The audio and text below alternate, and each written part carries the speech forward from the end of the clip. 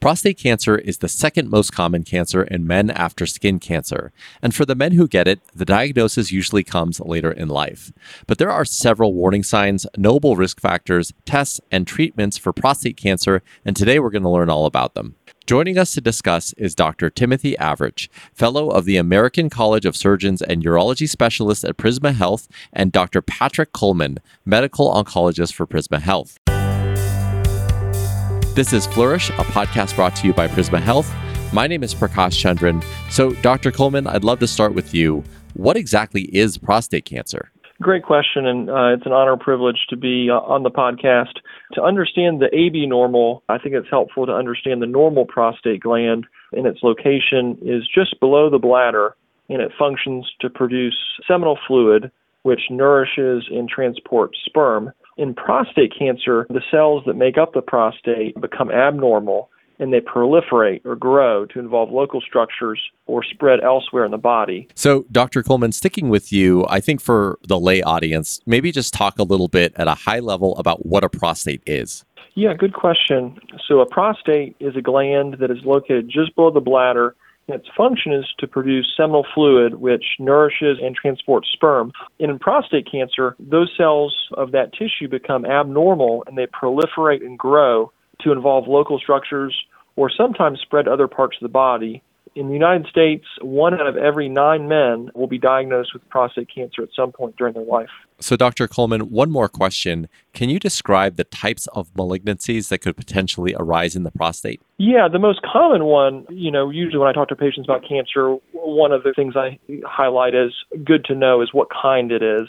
And the way that's gotten is with a biopsy, and when that happens, that piece of tissue is sent in front of a pathologist, and they describe the kind of cancer that it is, and most commonly in the prostate, it's adenocarcinoma. Rarely, there can be other forms of prostate cancer, such as small cell carcinoma or ductal carcinoma, but the overwhelming majority is prostate adenocarcinoma. So, Dr. Average, I wanted to move over to you. Do we know exactly what causes prostate cancer? That's a great question, and I too am so happy to be here sharing some of our information with your listeners. So what causes prostate cancer? Ultimately, we don't know. We do know and can identify those who have a higher risk of developing prostate cancer, but ultimately we don't know what causes it or what has contributed to its presence in those who are diagnosed with it. Just to piggyback, rarely and somewhere estimated about 5 to 10% can be thought of as hereditary. So patients that have family members who are diagnosed at a young age, less than 60, or if they have relatives with other cancers like breast, ovarian, or pancreas cancer, that could be a signal of having a genetic mutation that increases the risk for prostate cancer. But overwhelmingly, I agree, the vast majority of causes are unknown. Now, Dr. Average, Dr. Coleman touched on this briefly, but is there any more information that you can share with us around who's at risk or the different risk factors that might lead to prostate cancer? Absolutely. And this is a really important thing to note for your listeners, is who is at risk really begins the next step for the potential diagnosis. So who's at risk, as Dr. Coleman already mentioned, there is a genetic component likely with this disease. So if there is a strong family history, such as a brother, uncle, father, those patients are at greater risk of developing prostate cancer as well. We also know that there are some genetic diseases that can have higher occurrences of prostate cancer. So those are key. This is also important for men who are older. It is a disease of the aging male. So we know the older you get, the more likely prostate cancer can show up. The other very key risk is race. Unfortunately, African American men have a greater risk of developing prostate cancer throughout their life. So we know that in those 3 categories of risk, those are definitely individuals who should be talking with their doctor about getting screened for prostate cancer. There's been other work that's looked into folks who are overweight, their environmental contributions, but overwhelmingly, those 3 major categories are the things that should propel someone to asking the question, should I be screened? Now, just to clarify, you mentioned aging men. Can you give us an age range of men that this affects? Sure. So in general, we're talking about men over 50, and as they get older. If you're at a higher risk category, as I just mentioned, with strong family history or genetics, then even over 40, some men should be considered to be screened for prostate cancer. We also know that because of the fact the older you get, the more likely you might develop prostate cancer, we generally don't recommend screening in men whose life expectancy is less than 10 years, or in general, a category of patients over 75. Because there, the screening for prostate cancer really doesn't benefit the individual as much as it would if you were 50. So, Dr. Coleman, I wanted to shift over to you. Can you talk about some of the symptoms that would tell someone that they might have prostate cancer? Absolutely. It's a good question.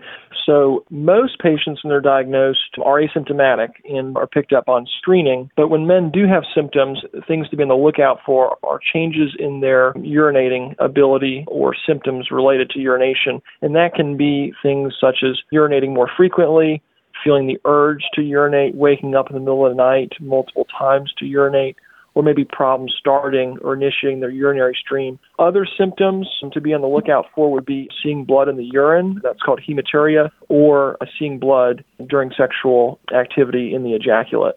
And rarely, if a patient presents with prostate cancer that's traveled to the spine or the back, they can have back pain as the presenting symptom. And can I just add that, as Dr. Coleman mentioned, the vast majority of patients who get diagnosed with prostate cancer, it's because they've been screened, and the screening tests, as I'm sure we'll discuss in a minute, have identified a question, and then the disease is then diagnosed. But fortunately, those symptoms that Dr. Coleman mentioned are rare, or rather unusual in presentation.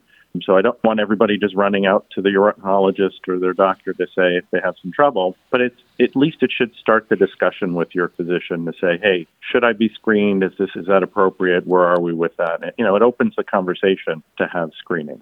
Yeah, so Dr. Average, let's stay on that line of discussion. Let's talk about the different types of screenings or tests that are available if someone, wants to start this conversation or might suspect that they have something that needs to be looked at. Yeah, so as I was mentioning, most of the direction now for screening men for prostate cancer starts with either a risk and then a discussion with their physician about the benefits and risks of screening for prostate cancer. The first thing that's usually done is a blood test. It's called a PSA, or prostate-specific antigen, and that's the primary tool that we have in our toolbox for screening for prostate cancer. It doesn't tell us, unfortunately, if it's abnormal that someone has prostate cancer. It just suggests that that patient needs a bit more workup. The other thing that we still do is a rectal exam, a finger in the bottom, if you will, to feel the prostate and look for abnormalities.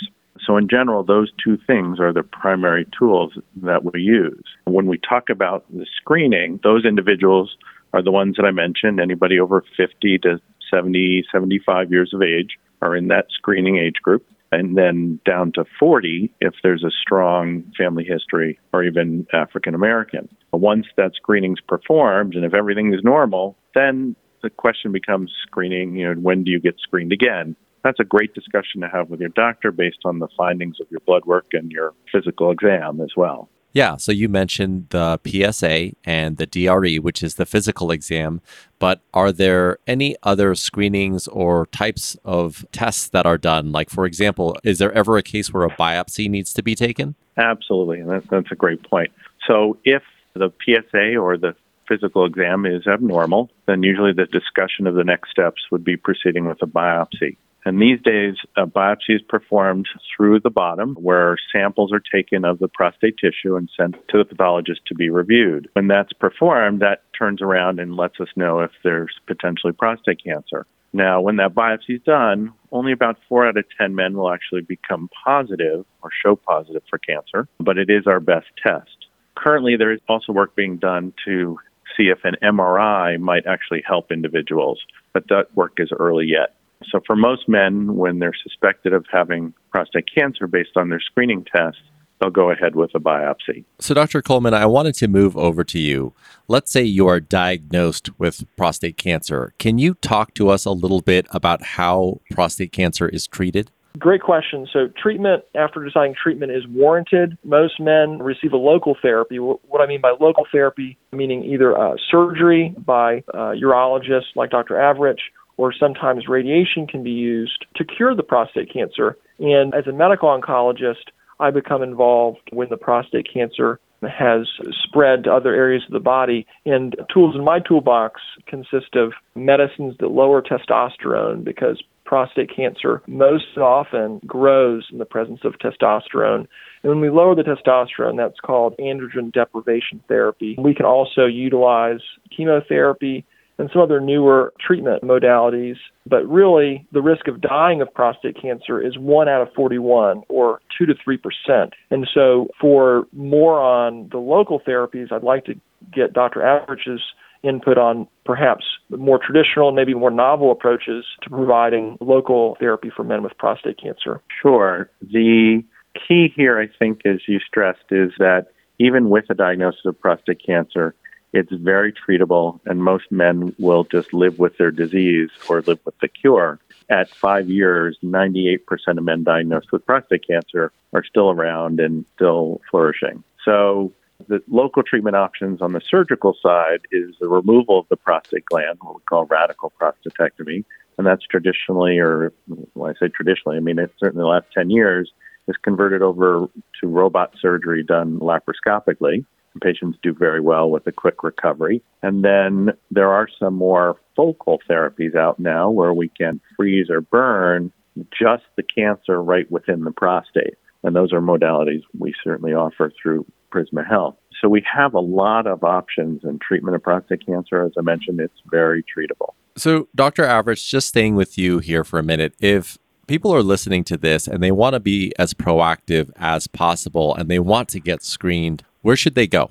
So for most men, starting with their primary care doctor, family practice physician, whoever they see on a regular basis, those are usually the best first folks to go to and have that discussion about screening, have a physical exam, have their PSA checked. It's identified that they're abnormal, and those patients usually get referred over to a urologist to have the discussion on whether biopsy would be appropriate and what the risks and benefits of the biopsy. So here in the Midlands, the urology offices are located in the center of the state here around Columbia, and certainly can provide a phone number, 803-434-4790, and our access is online, of course, too. But that's where we start the discussion, biopsy, and then based on those biopsy findings can have conversations about what the best option for treatment would be. And we frequently pull in our wonderful colleagues in medical oncology and radiation therapy and radiation oncology to help in the management of these patients. As far as the upstate's concerned, I would echo what Dr. Averich has said as far as initiating a discussion with the primary care provider. Would also like to highlight an opportunity to participate in a clinical trial we have here in the upstate called Prevent Cancer Greenville. And this is a 90-minute assessment focused on cancer prevention and will help guide discussions on prostate cancer screening. And the telephone number, if listeners are interested, is 864-455-2279. And so that's an opportunity that's available here in the upstate. Well, Dr. Averich and Dr. Coleman, I truly appreciate your time today. This has been a hugely informative conversation. Dr. Averich, I'll start with you. Is there anything else that you would like to leave our listeners with before we sign off today? Well, I think certainly when one thinks of the word cancer, the thoughts that spin around with that are certainly troublesome and burdensome. But the good news, the silver lining in this cloud certainly is that prostate cancer, even if identified, is very treatable, and men tend to do very well, even with treatment. So we're there to help and try and answer any questions that we can. And Dr. Coleman, I'll give you the last word. Yeah, I appreciate the opportunity. I would like to highlight that while prostate cancer screening, if one Googles it, you might find a lot of different messages, and it can be a little bit complex. But I'd like to just encourage men to be an advocate for their own health. And just because the discussion may be nuanced, not as straightforward as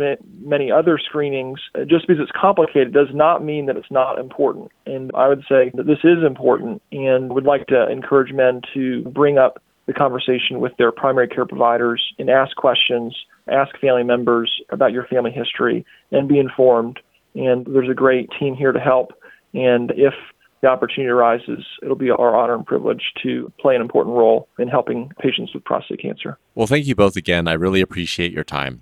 That was Dr. Timothy Averich, Fellow of the American College of Surgeons and Urology Specialist at Prisma Health, and Dr. Patrick Coleman, Medical Oncologist for Prisma Health. For more information, visit our website at prismahealth.org. And to listen to other podcasts just like this one, you can head to prismahealth.org/flourish. This has been Flourish, a podcast brought to you by Prisma Health. My name is Prakash Chandran. Thank you so much, and we'll talk next time.